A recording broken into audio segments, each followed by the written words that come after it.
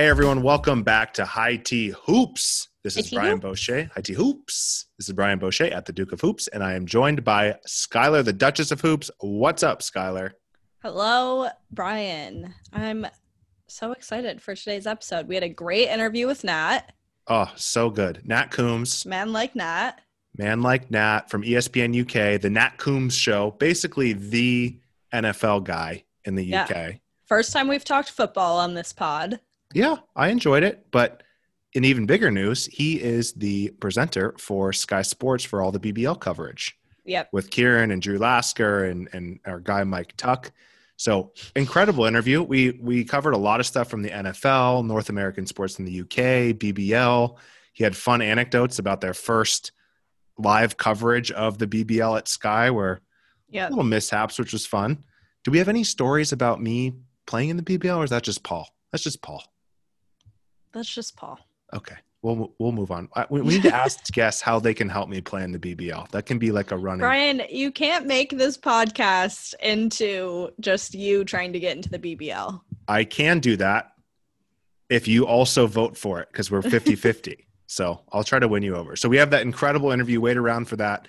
But before we get into that, we're going to do a little NBA talk, a lot of fun off-season news. We'll go into BBL Cup, which was – we had all the quarterfinals, and then BBL Championship. We'll just touch on it from last weekend. So let's get into it, Skylar. NBA chat, off-season moves, number one storyline. Paul George. I'm just kidding. Sorry, Paul George. Giannis is staying in Milwaukee, 5 years, $228 million Supermax contract. Your thoughts? I'm so glad we don't have to hear about this, talk about this. I'm so glad this book is closed. Me too. He's in Milwaukee. There's a balance of power in the East. Yeah. A win for small market teams. Big win for small market. I feel like it wasn't surprising to me. Were you surprised? I was a little surprised just based on how many of these superstars over the last decade have said, I commit, and then leave. And then go to the Lakers. And then inevitably go to the Lakers or the Clippers. They go to LA. And Giannis has always been a different type of person than those players. And so him being loyal to Milwaukee, him constantly saying that he's loyal to Milwaukee, I'm not so surprised. There was a really funny tweet that was him in the bubble, just like taking a bag full of bottled water and just being was that from the bubble? I think it was. Because it looked like it was in one of the event rooms where they get tested. And he's like, free water. And he's not going to turn down a 5-year Supermax. Like he's set up his, generational wealth for many generations. So it didn't surprise me. What do you think about this from a basketball perspective, though? Do you like that he is kind of setting up Milwaukee to be a powerhouse over the next 5 years? Yeah, for sure. I mean, I think that out of the teams where it was kind of, I don't know, rumored is a strong word. Fans were hoping he would go there. I think Miami, Toronto. I was like, it can work, but I don't know. I love this fit in Milwaukee with him. I love that he's setting up the city like this. Mm-hmm. I feel like I don't know. I don't want to be like old man yells at Sky. Like it's always the Clippers and the Lakers and the Celtics and whatever, but it really is just nice to have another team in the mix every year and to see another team be able to make it far in the playoffs and see another city be able to have that joy of winning. And I don't know, it just makes me happy to see him stay there. Yeah, me too. I love that Dallas has Luka, Milwaukee has Giannis. We have the Heat who have, Bam. We have all these young stars and Hero and Jimmy Butler, obviously, but he's an older star. It's fun to have a diversity of teams around the country be really strong and have a chance to win the title. I love the Warriors. I think one of the greatest teams of all time, probably the best team of all time, them versus the Bulls. It's hard to compare with the playing style, but when you okay, it's them to win every year. Now it's wide open over the next 3 years. Yeah. There's so many teams that could win now. Yeah, but we're going to see a lot more. I love the Heat getting to the finals. I love not knowing if the Lakers can get over the mountain and actually make it there. So this is a really fun one. I'm just happy for Giannis. It's a win for the Midwest. Shout out the Midwest. Shout out Midwest. Maybe Detroit can get their Giannis at some point. We'll see. We won't get our hopes up. What's that LeVar Ball quote? They got a raggedy organization over there. Yes, they do. It's true. We're not getting Giannis anytime soon. All right. So Giannis, congrats, man. You did it. Hope to get some. I really hope he gets a championship. That would be so fun. Yeah, me too. He's also got the MVPs. You know what I realized like about a month ago? Giannis, he doesn't show his baby's face, which, totally get it. But he still posts pictures of his baby. And so he just like puts a little sunglasses emoji on his face, on Liam's face. It's very funny. It is they always like make it like fit his face perfectly. It's so funny and so cute. Highly recommend looking that up. If you ever want to question the Duchesses of Hoops, the Duchesses of Hoopses, if you ever want to question her NBA knowledge, she knows the names of every child of every NBA player. I cannot believe you. It's unbelievable. All right. It's true. Let's move on. Not Paul George yet. Sorry, Paul. KD and Kyrie back on the court. We watched this preseason game together. Looking good. What'd you think of this game? I mean, they're just so scary when they're together, aren't they? Like, these are just two of the most unguardable offensive players we have seen in literally decades. And them being together, it's terrifying for the rest of the league. Yeah. I was talking to my dad about this because he's a big KD fan for some reason. Yeah. And you worry about, the foot injuries, the Achilles injuries for the bigs, and it's hard to come back. But KD is so skinny. Yeah.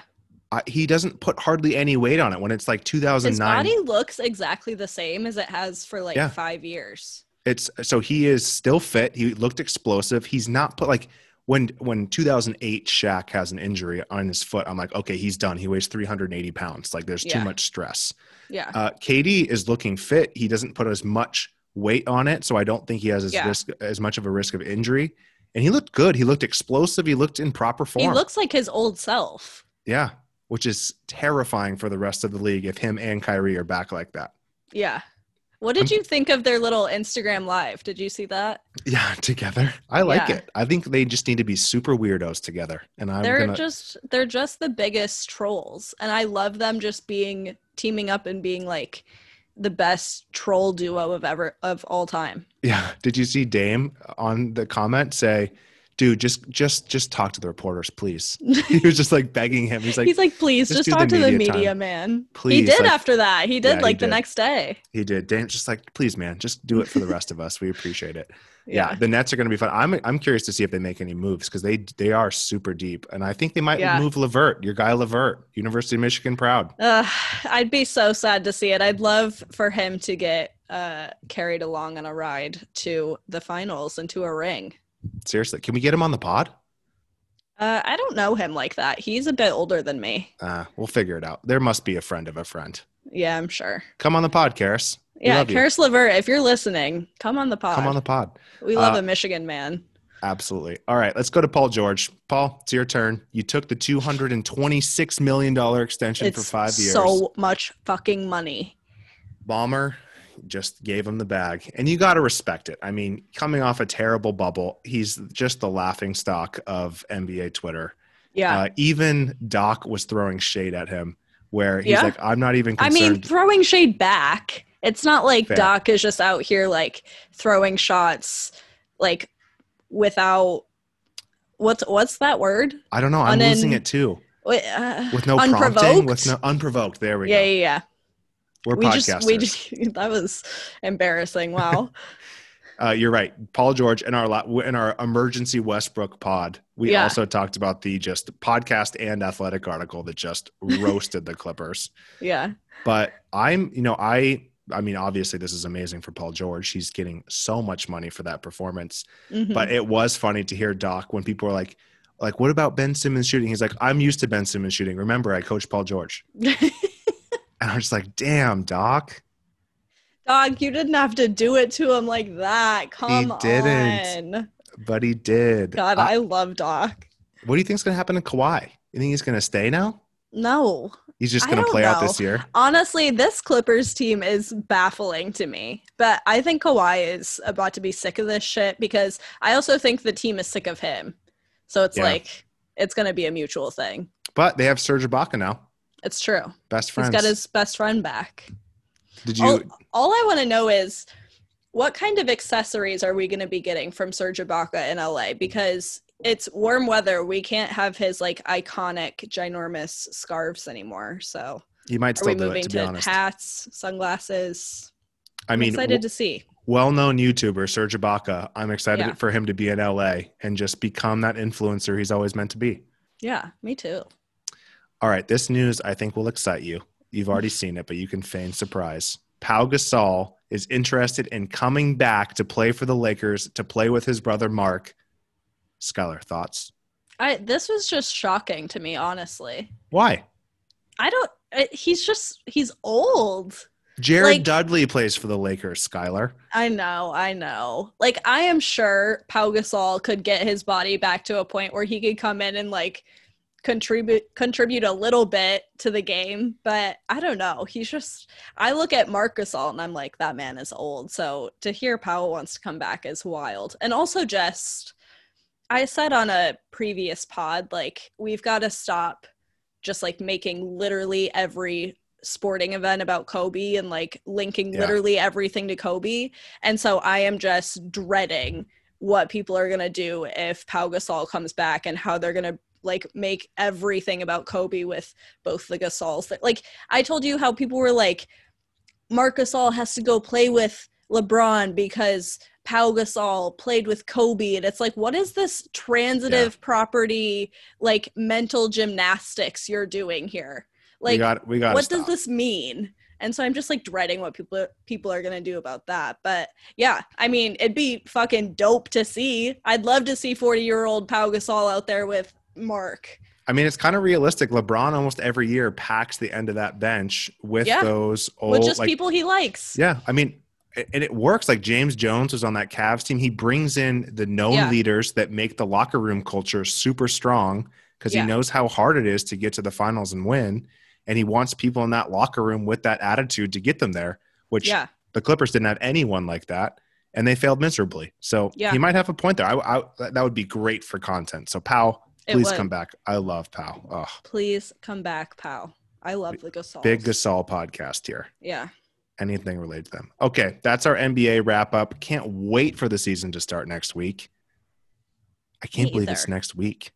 I feel like we just ended the bubble. But NBA picks up next week, so we will have our normally resumed podcast back to our typical format we did during the season. But before we get into all that, Skylar, big BBL day today. Quarterfinals.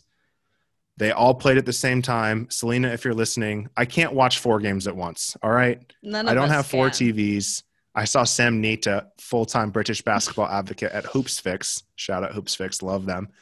He had like 4 monitors up trying to watch all the games. And it's too hard. Like, just space them out. It's the quarterfinals. Yeah. It must just be too hard to schedule with COVID. So let's get into these games. So BBL Cup quarterfinals. We had the London Lions against the Plymouth Raiders. This is a quick rematch from the BBL Championship. Mm-hmm. Lions pull this one out, 85-80 in overtime. In overtime. I didn't get to see this one.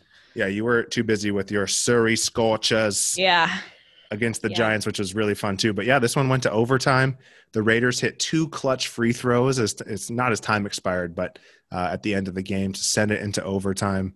And big performances from Ashley Hamilton, my number 1 overall pick for the BBL Fantasy Basketball Draft. Thank you, Ashley. Really appreciate that. Mm-hmm. And then contributors this time. So Dirk Williams had 20 points. Orlando Parker, who is a new signing with 16 and 8. And then the Liggins, Kevin Ware, the Justin Robinson were kind of contributors all around. But it's looking like we're seeing the Lions finding their stride a little bit and starting to mesh as a team, which is really exciting as a Lions fan. Yeah, it's good to see. It's good to see, especially after our little BBL drama on social a couple weeks ago when we weren't sure if we were going to have the full... That was terrifying. We weren't sure if we were going to have the full Lions roster long term. So DeAndre Liggins threw out a little plane emoji and like a waving goodbye emoji on Instagram. And that sent BBL Twitter into a frenzy. Like, is he gone? Is Ware also gone? Are the Lions collapsing? And then Liggins quickly corrected and went, no, I'm here for multiple years. Everyone stop. Chilling. It's totally unrelated. I love when players just post an emoji and then just like watch the destruction behind them. Yeah, well, Kevin Ware got into another battle this weekend with Tom Bonnet and that whole group. God, BBL Twitter. It's been fun, though. I love that. Fun. Yeah. It, like, builds the community more. So keep creating the drama. It's really fun. Yeah. He called Tom Bonnet goofy again, and that was worse. So love to see that. Next game, Manchester Giants 87, your Surrey Scorchers 84, Skylar. Yeah, this was a heartbreaker at the end. They had a couple opportunities to tie it up and just couldn't make it happen. This was a tough one. This was a really tough one. But some of the positives, Martel McLemore had himself a game. 21 Detroit points. Basketball. Nice, Brian. You. If you ever go to a Pistons game, they yell that at all times. It's really fun. Skylar White was 17 points. Yeah. You know, a win for all Skylers. You love to see it. Yeah, 84-87. Man, this was close. So I was only able to watch the very end of this one. But the Scorchers had a decent shot to tie this game up. And they had a little putback. I don't think the putback would have helped, but man, this is tough for the Scorchers. But good to see them rebound after a blowout loss, winning this weekend the BBL championship and then being really competitive against a really good Giants team. Yeah, this has been, it's been a tough start to the season for the Scorchers. So, good to see them kind of banding together and, I don't know, almost pulling off the win. That ended up feeling dark. Almost getting there. But Lyle Hexum winning. Lyle Hexum from the Giants has been a monster all season. He had 22 and 16. Yeah. Just putting up those Kevin Love numbers. Jordan Whelan, I don't know what it is. Jordan Whelan. I don't know what it is in my American accent. I only hear it in a British accent. So I don't know how to translate it. So Jordan, Sam Cassell Jr. nailed that one. I know that one. Both had 19 and 17. So strong performance for the Giants. They've been strong all year. So I'm excited for them to move on as well. Yeah. But good to get some hope from the Scorchers. Newcastle Eagles 72, Bristol Flyers 64. So the Eagles, pretty competitive game. I wasn't able to actually watch this one, just watch some highlights. But really strong performances from Evan Maxwell, who's been a really good big this season with 22 and 7. And our Eagles, Skylar, just continue to play really well and look like a really solid team. Yeah, they're super strong. They're going to be tough to take down. Yeah, the Lions, the Eagles, the Riders, who we'll talk about in a second, just seem like they're separating themselves from the pack a little bit, even though the Giants have been good. But, the Eagles just have so many good players. They have Maxwell, they have Gordon, they have Edwards, they have Ramon Fletcher, friend of the pod, Ramon Fletcher. Love to see it. And the Flyers just didn't have it. Lockett and Adozie had good games. Zach Copeland, who's one of their stars, had a solid game. But the Eagles are tough. Yeah. They're going to be really tough this season. And then the next game, which was a little bit of a blowout, the Riders played the Rocks. It was 93-69, I think. And, the Riders for the Rocks. Yeah. The Rocks have been on the receiving end of a few of these this season. Couple tough ones. Yeah. But Corey Johnson and our guy, Darian Nelson-Henry, who I have played basketball with, he is very good, also had incredible games against better players than me. That's great to hear. And my BBL fantasy player, Issa Brandon, also had a great game for the Rocks, even though they lost by 31 or whatever it was, 34. So how are you doing in fantasy, Brian? You bring it up a lot. I picked with my heart. Okay. I'll say that. So I'm kind of middle of the pack. Okay. I'm not quite ready for you to start talking about your NBA fantasy team on here as well. Oh, I can't wait. Do you want to get into that right now? No. We had a family NBA fantasy draft. We're getting into it, I guess. We're getting into it. I'm deciding the 50% of this conversation. You can choose to respond or not. My team is looking really good. Your team is the team to beat. I drafted both Jimmy Butler and TJ Warren just to try to have some fire in the locker room. So I'm excited to see how that plays out. Yeah. Let us know how that goes. Number 1 overall pick for me, Luka Doncic. Really excited for that. Who are your players? Who's your pick? I mean, I got pulled into this at the last minute to help the Queen of Hoops because she didn't quite know who to draft. So I wasn't able to quite like strategize or anything. We got some good players. So we got a lot of excuses. Damian Lillard. I honestly completely forget who we picked. It's a very weird team with a bunch of random players. Yeah. I really wanted to draft Luka, and I think we were fourth, and you drafted third. Oh, first. No, I was first. I grabbed him first. That makes sense. He's going to be so good. I can't wait for him to dominate.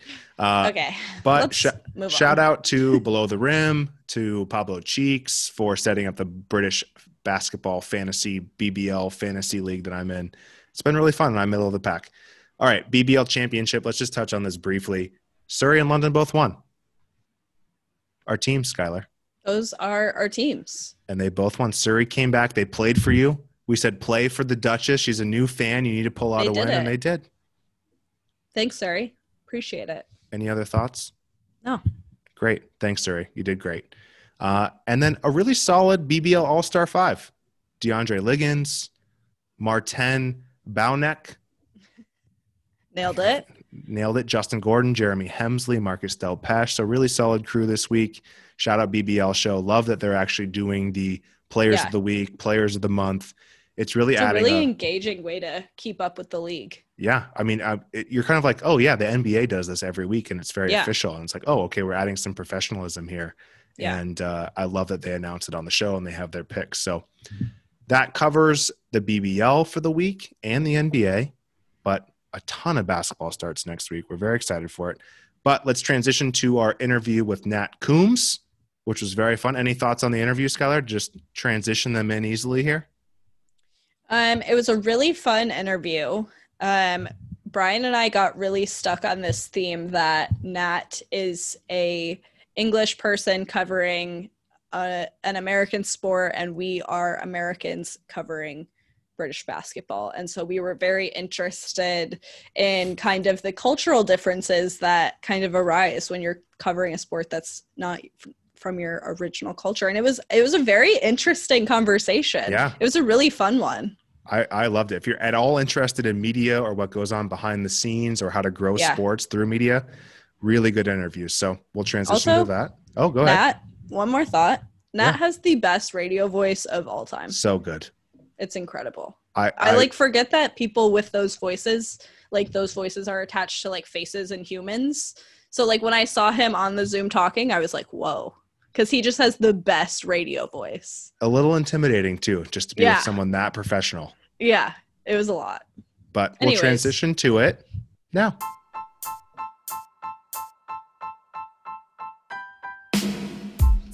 Hey everyone, welcome back to High Tea Hoops. This is Brian Boucher at the Duke of Hoops, and I am joined by the Duchess. What's up, Skylar? Hello, Brian. Super excited for today's interview. So we have a very interesting guest today because we are Americans covering largely a British sport for British basketball. And we have on today Nat Coombs, who is from the UK covering an American sport. So a little switcheroo here. Nat, welcome to the show. Good to be on. You're right. It's like diametric opposites meeting. I know. It's like the episode of the A-Team when Hulk Hogan was on. You have a lot of American guests on to talk about American football. We have a lot of British guests on. It's amazing. Well, this was inevitable. This was bound to happen. It was in the stars. I'm glad we've made it work. Exactly. And before we get into the real questions, Skylar has one to kick us off that I'm super excited for. Honestly, I don't get to talk to football people on this podcast very often. And honestly, a lot of the times when we're making these outlines for our podcast that we send to our guests, I'm truly just making myself giggle while I'm making the outline, and then I can go through and delete all the things that made me giggle that are not important. I figured I'd leave this one in for you, Nat. Nice. Did Lamar Jackson, did he really have cramps, or was that a euphemism? And I do have to say, this is the second round of the question. The first round of the question was worse. So you're welcome. So that game was on late at night over in the UK, and I'm sure it's something we'll come back to, right? You know, covering being in love with American sports since I was a kid, and that battle sometimes. So that was a game that initially I didn't stay up for, right? Mm-hmm. But what I found that happens a lot of the time is I'll still wake up anyway in the middle of the night and I'll get Game Pass, and before you know it, I'm being sucked in. So as it happened, that one I kind of woke up. In fact, going back a couple of weeks, on the night of the American election, there was a Thursday night football game.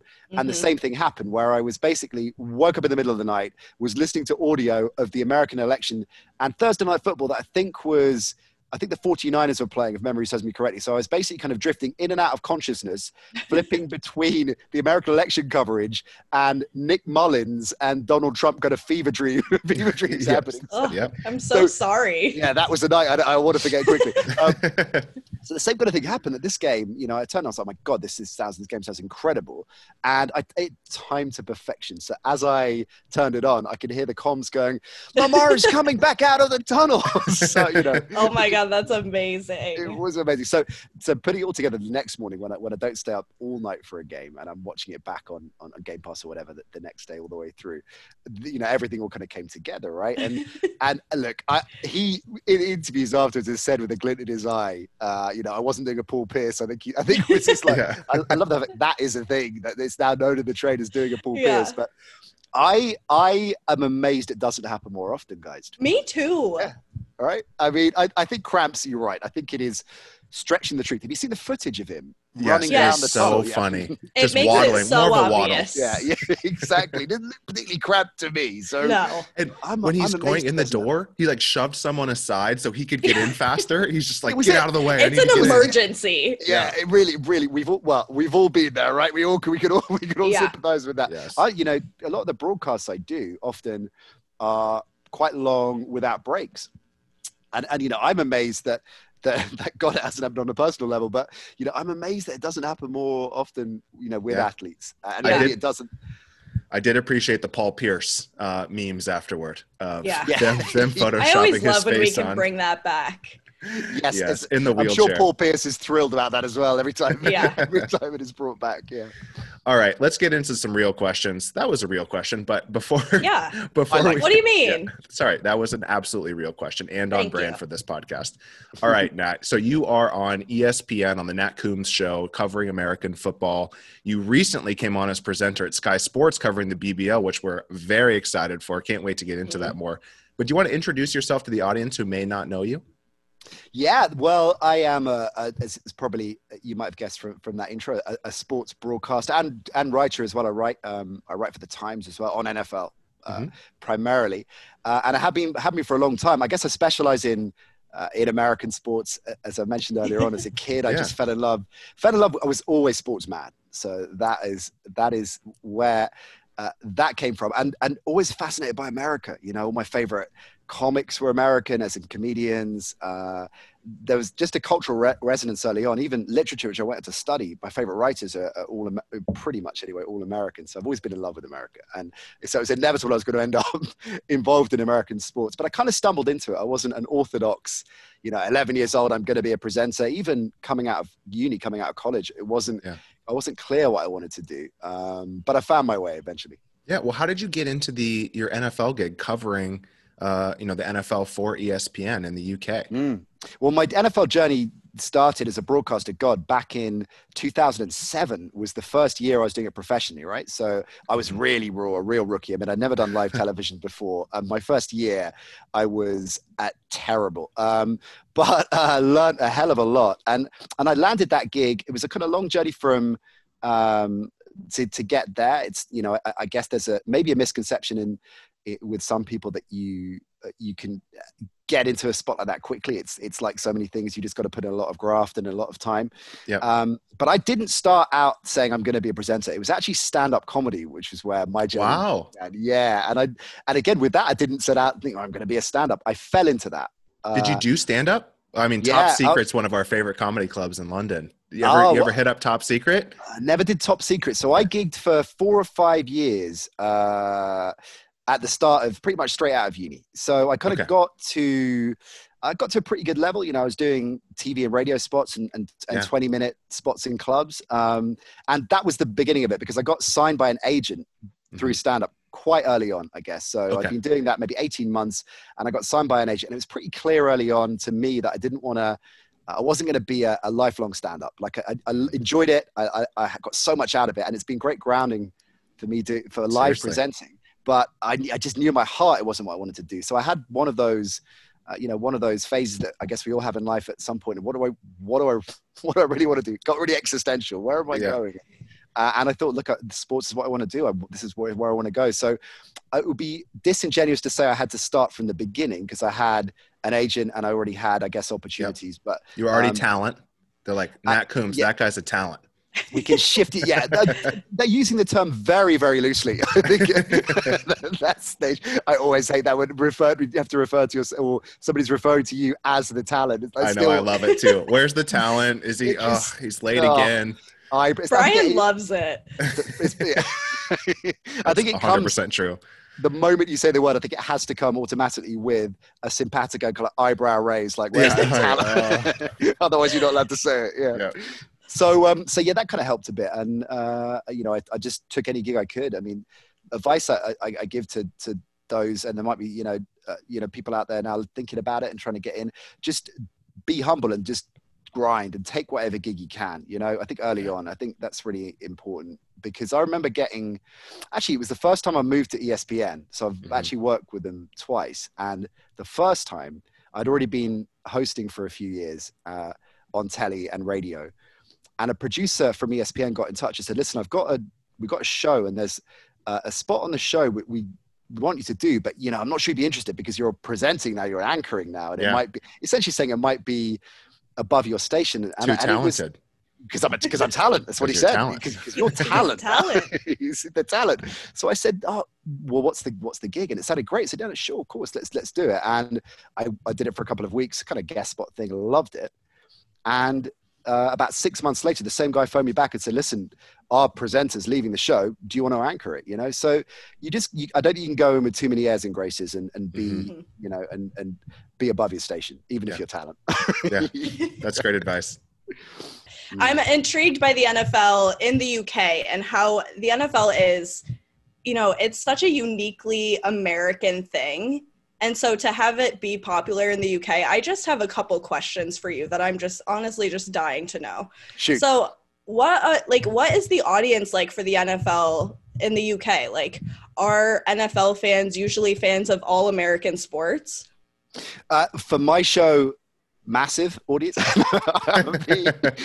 It's a really interesting question, right? So there have been kind of two spikes, I guess. So when I was a kid and my generation, there was a spike. So there's a whole generation of 30, 40 somethings that fell in love with it as a kid when it had a kind of first boost, and then it went dormant for a fair while, and has had a second coming. And I think that is definitely linked to the international series. I think that has been significant for all kinds of reasons, but I think it has created a momentum in terms of programming. I mean, I have my ESPN show dedicated to it, and there are other shows that are totally dedicated to NFL outside of the live programming, which just wouldn't have happened, 10, 12 years ago. And certainly when I was starting out, it just wasn't the case. It was, here's your live coverage, and that was it. I think digital has been a big part of it, the access to so much content, of course.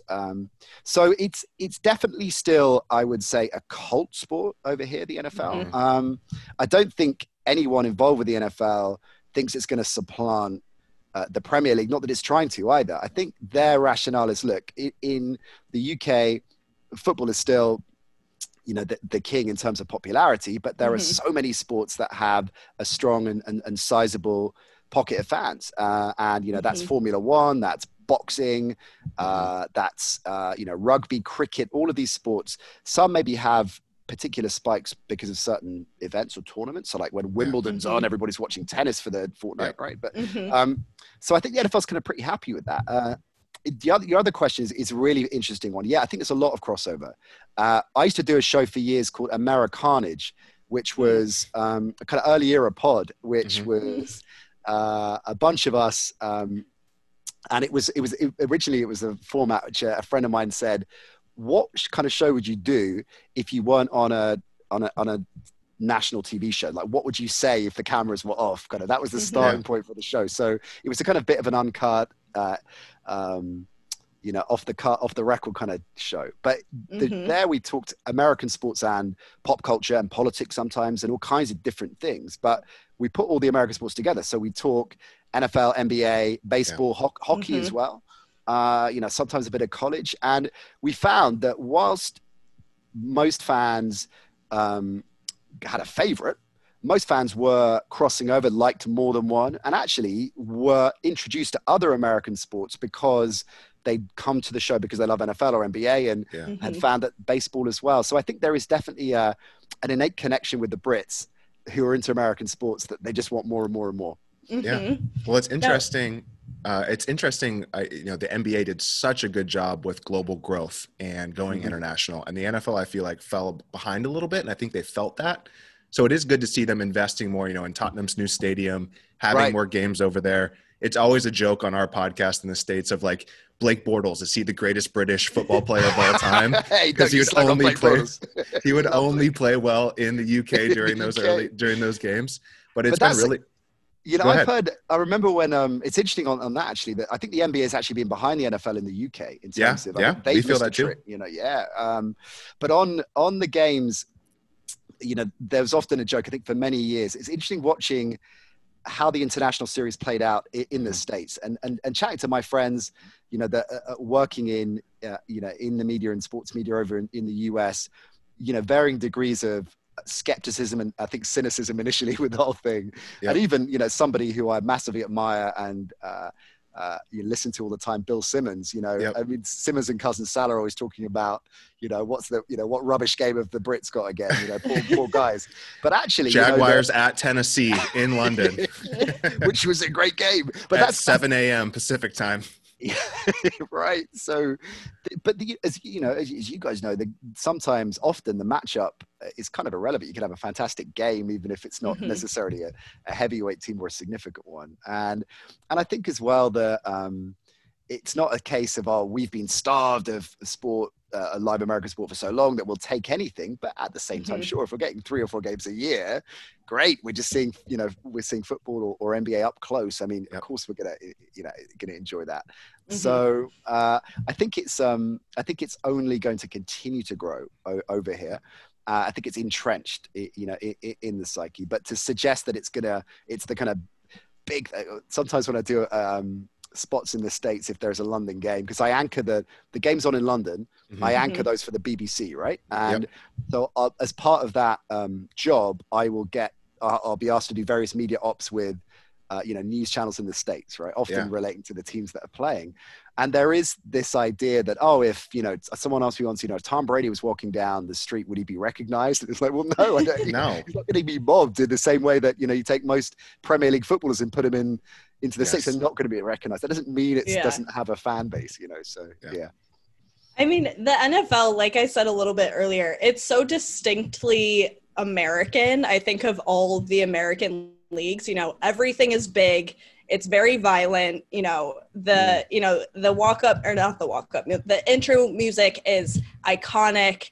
I'm not going to lie, your voice talking about it to my ear sounds a little funny. Yeah. Sure. So how do Brits find this like very American element of consuming the game? Is it confusing? Is it funny? Is it honestly annoying? Like, I kind of am thinking of it as like what we do with Love Island. Like, we all kind of start doing the voices and like kind of we try to like start using the phrases and stuff. Is it a similar thing? Yeah, it's a great question. I think there is a definite appreciation and affection for the bombast and the pomp and the ceremony. At the same time, a slightly kind of sarky, ironic British, approach almost exactly at the same time. But what I found is I think there are a lot of Americans like that as well, right? That are self-deprecating and see that. And, there's no doubt that a lot of our listeners, and my ESPN show is very much geared at an international audience, but that's not because of, for example, have you ever heard the world feed for the Super Bowl? Sometimes, whether it's NBC or whichever host broadcaster is doing it, there'll also be an alternate world feed, which essentially dumbs the game down. We don't need to do that. If anything, actually, I think that the literacy of the fan base in the UK is extremely high. I remember chatting to Greg Rosenthal about this from around the NFL at NFL Network, who I've worked with a lot over the years. And he was surprised, but nevertheless kind of said the level of discussion topics we talk about, the interaction that the fans are giving that it's up there with the smartest football shows in the States. I don't necessarily mean mine specifically. I mean, just generally the football content over here. It's definitely not a case of us having to dumb it down. If anything, I guess, because we're a long way away from it, there is an overcompensation sometimes to show how much we know. From a cadence point of view, we're definitely adopt an authentic, I think, with the language. And I know what you mean. It's when I'm listening to an American show talking about the Premier League or European football, which I love as well. Yeah. I guess it depends on the show, but there is definitely initially a kind of slightly jarring. Yeah. And you're thinking this, but having said that, I think there are a lot of parallels there. If you look at how soccer is growing in the States and therefore broadcasting around it, I think that there is that is changing as well, and that acceptance over here. You take your average football fan, soccer fan, and play them an American broadcast of a Premier League show. If they've got American voices on it, they'd be like, "What?" They'd find that a bit strange. I think, but I think it is gradually changing. Yeah, definitely. And to kind of switch gears a little bit to basketball, because football, as we talked about, NBA is growing. It's not quite as established as even the NFL in the UK from kind of our understanding of it in our conversations, and it's still growing. But let's shift gears a little bit to the BBL, where for the first time in over a decade, the British Basketball League is back on TV. New deal with Sky Sports. I think it's 30 games, right? Yeah, and they brought in the heavy hitters: Nat Coombs, Kieran Achara, Mike Tuck. Talent. It's so much talent out there. It's unbelievable. Don't forget Drew Lasker as well. Drew Lasker, who is, I tell you what, I've done a few shows. So this Friday is going to be the third game we've done. Yep. And I've realized I've got to up my trainer game or my sneaker game. I've got to, on every level sartorially, I've got to step up a notch or two. I mean, Lasker in particular, my God, he's got some game. And he's really talented at media as well. It's been fun to hear him on the BBL show and all the stuff that he's doing. Yeah. And we had Ramon Fletcher on, two-time BBL MVP, his teammate. Right. And he's like, man, I wake up, Drew Lasker on Instagram. I go to sleep, Drew Lasker, another Instagram post. Like, he's all over the place. He's everywhere. But what do you think it means for basketball in the UK to have the BBL, kind of the homegrown league, back on TV and back kind of in the spotlight a little more? Oh, it's absolutely massive. I mean, I don't think it can be underestimated. And the league needs it. It absolutely needs it. And I think already, look, it's early doors and nobody wants to get carried away. But I think already we can feel the energy, the kind of show that we wanted to put together. It was really clear to me from the beginning, actually, that when I got approached about it, which was the start of the summer, is when the conversations first were happening about it. And the guys producing it, Buzz 16, are a great crew. They're making it amazing. The production value is incredible. Yeah, they had a really clear vision for what they wanted to do, and that energy runs through the production team, runs through Drew and Kieran and Mike. I mean, everybody involved with it. It's just a positive thing, and that should be a given. And it should be every project you're involved with, or you begin to talk to people about, but it isn't always the way. And I think that will stand the show and therefore the league in pretty good stead, that there is a really positive energy about the whole thing. Yeah. And borrowing from football or from the NFL, where it is bigger than the NBA, it is bigger than basketball typically, and from what we've heard, what has football done well to grow kind of that the niche group of people that are interested, that fandom that maybe the British Basketball League and the NBA can borrow from?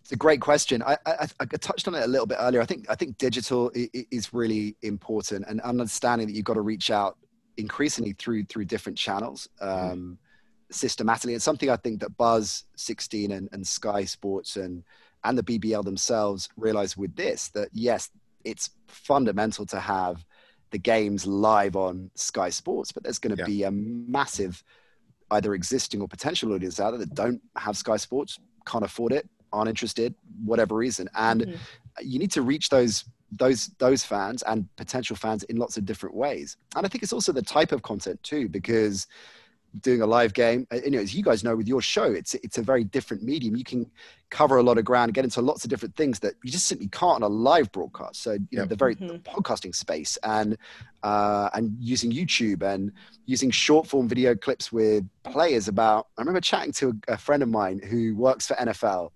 and he's kind of quite high up on the international expansion of the NFL. And we were at a Super Bowl a few years back, and I was asking what he was doing that week at the Super Bowl. And he was talking about all these different meetings he was having with broadcasters from so many different countries. Yep. And I said, so what's the broadcast product like in different countries? And he was explaining. And one of the things he said that was fascinating was, he said in China in particular, where they're obviously really trying to grow the NFL. Yeah. He said they are particularly interested in players showing a bit of themselves. So kind of like an MTV Cribs thing, essentially. Yeah. That's what they love more than anything else. That's particularly what they want, right? And I'm like, you got to really think about that, the things that resonate, the touch points with the different demographics, different countries. And that's the same, bringing it back to your question with the BBL. If we just put the show out on Sky, great, that's good.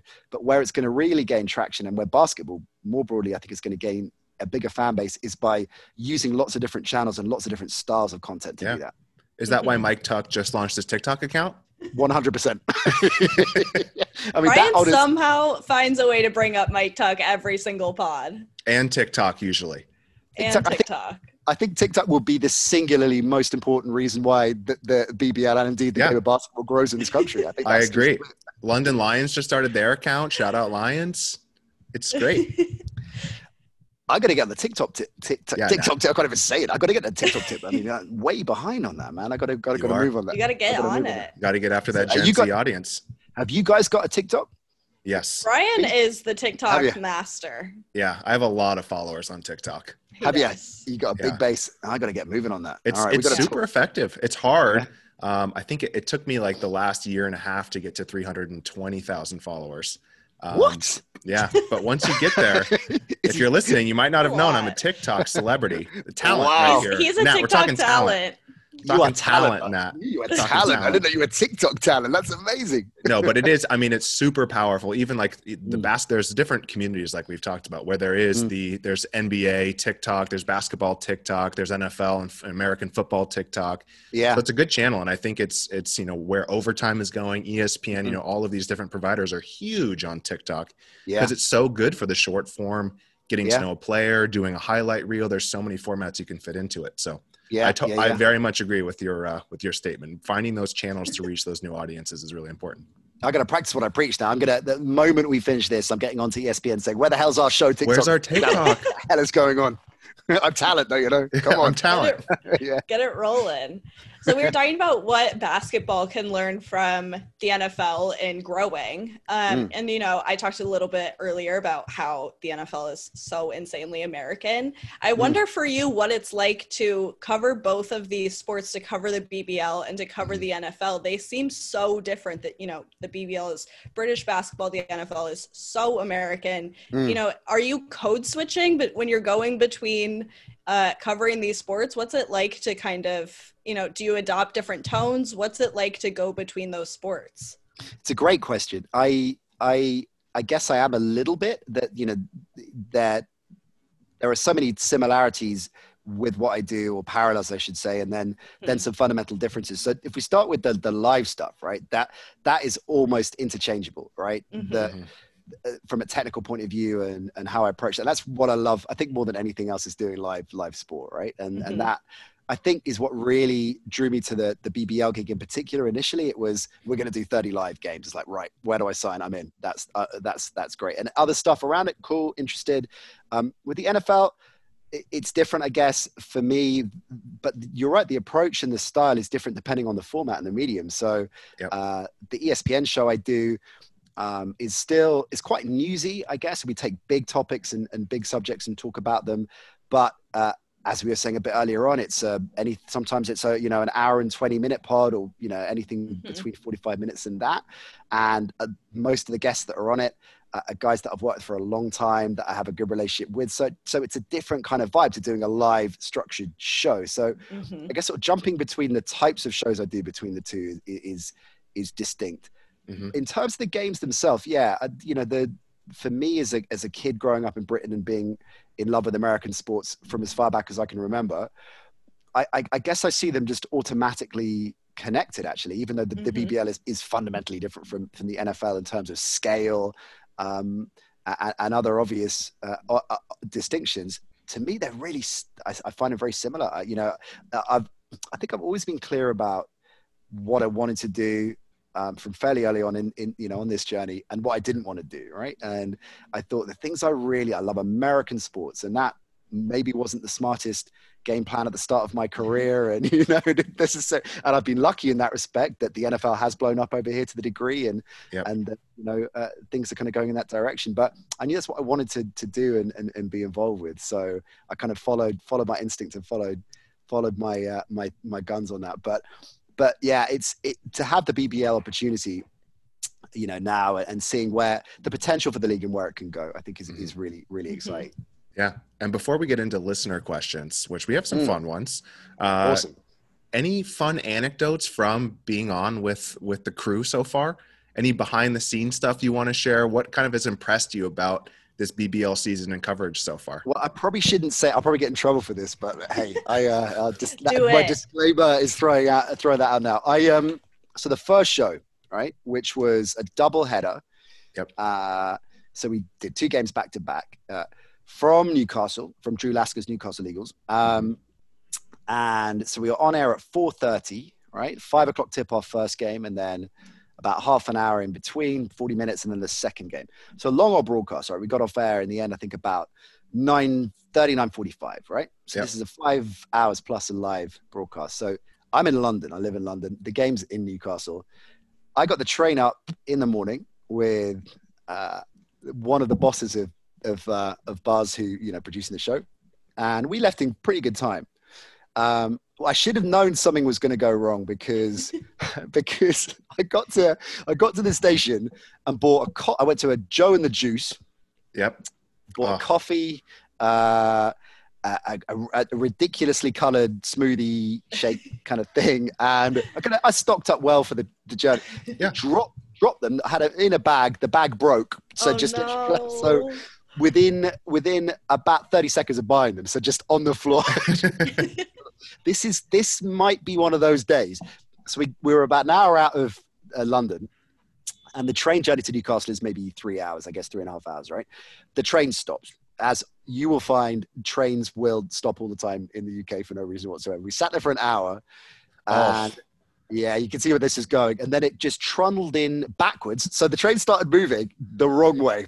So I said to Scott, I think we're going the wrong way. And he just nodded, didn't even say anything, just kind of nodded like, oh boy. We trundled into Grantham, the station. And long story short, all trains cancelled that day. We had to taxi cab it from Grantham to Newcastle. This is proper planes, trains, and automobiles, right? So, we got to Newcastle with about 40 minutes before we were meant to be live on air. So that first broadcast that we did, we had no rehearsal. That's terrifying. God, it was proper seat of your pants. So the fact that we got through that, and this is credit to Mike, to Drew, to Kieran, to everybody behind their camera as well. I mean, heavyweights. We just had to get on with it and dealt with it. It was authentic. It didn't seem rehearsed at all. Yeah, exactly. That was the plus side. So yeah. So that's already fun and games from Seriously, I love that anecdote. All right, let's get into some audience questions. We have Paul Nicholson, friend of the pod, came on the podcast last week. So he's a coach at the Plymouth Raiders, and he asks, because he talked a lot about having to wear so many hats while you're working for a BBL team. British basketball media has changed massively over the last few years, and we're finding that multiple people are trying their hand at new things to try to grow the sport. What advice would you give to media teams across the BBL who are not necessarily media people, but are trying something new and trying to grow through that method? So love this question, Paul. Yeah. Would love your insights here, Nat. It's a great question. You know, one of the things that we talked about when we started looking at the coverage for Sky was the XFL. right? So, and it sounds like I'm just saying this because I'm a company man, right? Because ESPN had the rights, but the XFL coverage, and we had Tom Luganbill was one of the broadcast crew for ESPN when the XFL was on earlier this year, was one of our regulars on my show. So we paid close attention to it, I guess is what I'm saying. And they were doing some really interesting stuff. They were grabbing players as they were coming off the field and all kinds of other stuff that you wouldn't see on other broadcasts. And I think that's something that we've talked about with the BBL coverage and the XFL, very supportive, I think, working with ESPN at the time to create the best product they could. And I think the BBL feel the same way. So I guess I just take that as an extension. Think about things that perhaps you wouldn't see other sporting leagues or other teams try and do typically, and think about more left field types of content. I think that's really key because I think there is that potential there with the teams individually and the BBL collectively. It's an emerging sporting league. I mean, I know it's got a great history, but in the grand scheme of things, the league wants to get bigger and grow a bigger audience, and so obviously the teams do as well. So I think that there's a huge potential there to be a bit more creative, whereas bigger teams, I remember when I was first for the ESPN, the show I did that I mentioned earlier on that I ended up hosting, it was kind of it was a sports chat show, right? And it was kind of an irreverent. We have 3 studio guests. There'd be a comedian, there'd be an actor, that kind of thing. And the very first rehearsal we did, we actually rehearsed for that show, right? The very first rehearsal that we did, I had written a line that led into a package, right? We were rehearsing the show and I said, it was just after the 2010 World Cup, right? And I'd said, it was a line along the lines of the 2010 World Cup, which featured 714 of the world's best players, and Gareth Barry was the line originally, right? Which, and so we carried on, and then at the end of the rehearsal, and there were loads of suits there as well, in the gallery, like watching what was going on. It was kind of very much that kind of vibe. And the producer came over to me and he said, "Nat, brilliant, great stuff." And I said, "Oh, thanks." And he goes, "Just one thing though, the Gareth Barry line, can't say it." And I said, "Oh, okay. It was just Gareth Barry's a good player. Like, it's just a gag. It's just a gag. I'm not, And he goes, "No, I know. It's great. It's a great line. You can't say it." And I said, "Okay, no problem." And I walked away really confused, thinking I thought they wanted like an irreverent, I thought that's the kind of thing they wanted. And was it a bad? I didn't think it was funny, And months later, we were having a beer, and I said, "I've got to ask you. The very first show we did, and you cut that line. Was it just a rubbish line? Is that what?" He goes, No, I loved it." And he said, "Well, why couldn't I use it?" And he said, "Oh, well, because we had a media opportunity with Manchester City in like 2 weeks' time. And if that line had gone out, it would have really annoyed them." And it's like, okay, now I get it. All right, I'm starting to see it. So I think those constraints that you have, if you're working, with the Premier League or the NFL and what you can and can't do, I think you can be a little bit more left field with, with emerging leagues. So that would be my advice. I think that's great advice. Thanks for the question, Paul. Yeah, I love that advice. All right, we'll finish up on one more audience question. And these are my favorite types of audience questions. They're the ones where I'm assuming it's from a friend of yours and they just make no sense to Brian and I, which is fun. Okay. Oh, God. This sounds ominous. So from @Minnesota_UK, could you beat Michael Carlson at Risk? Okay. Oh, boy. Could I beat Mike Carlson at Risk? So and why is he your dad? On Twitter, his bio is Nat's dad. Oh, Nat's dad. Because his son is also called Nat. Yeah. Oh, okay, good. So he's not referencing you. Total coincidence. He's not actually my dad. Yeah, different Nat. It's like, Nat, I'm your father. You're talent, and I'm your father. Every time. So Mike's someone I've worked with for years, and he used to have a line. Every time any player called Nat or Nate, he would throw whatever the context he was saying. It would say, "Nice name, Nat." So it'd say, so Nate Washington had a touchdown. Nice name, Nat. And just throw it in. Throw it in whatever you're doing. So yeah, Mike's someone I've worked with for a long time. A long time collaborator. We're kind of, I guess, worked together a lot on NFL coverage, still a regular on my ESPN show. And we're kind of an odd couple vibe, I guess, that he is American, lived over here for a long time, quite unreconstructed, old school Clint Eastwood style in many ways. Yeah. So, well, actually, someone once compared us to. Do you remember the movie with Eastwood and Charlie Sheen? I should be careful where I go with this, but with Charlie Sheen and Clint Eastwood, called The Rookie, right? Which is basically Sheen is a rookie cop, and Eastwood is the skeptical, grizzled, old, vet. That's me. That example wouldn't work well on TikTok, by the way. Just so you know. I'm gonna get wrong audience. That was too old for me, and I am too old for TikTok, so that will not work on TikTok. I have no chance there. All right, answer the question, Nat. Can you beat him or not? I feel like you're deflecting. We want to know if you can beat him at Risk. I think I would be able to, because I think he's genuinely, naturally a better, more talented player. But I would be able to distract him mainly with conversation points about himself. I would just get him, because my gloves, just get him to talk about himself, distract him constantly, maybe cheat as well as I'm doing that, and then I'd have a fighting chance. But he's very competitive, so I think he would. I wouldn't have the to win at Risk. You got to be really, really ruthless, and I think I'd probably start well and then fade fast. So if I couldn't get my distracting tactics on, I think Mike would win. Yeah. Almost like the Pittsburgh Steelers, starting strong, fading as time goes on. Thank you so much for coming on, Nat. We appreciate it. Thank you, Nat. It's been an absolute pleasure, guys. Thanks for having me.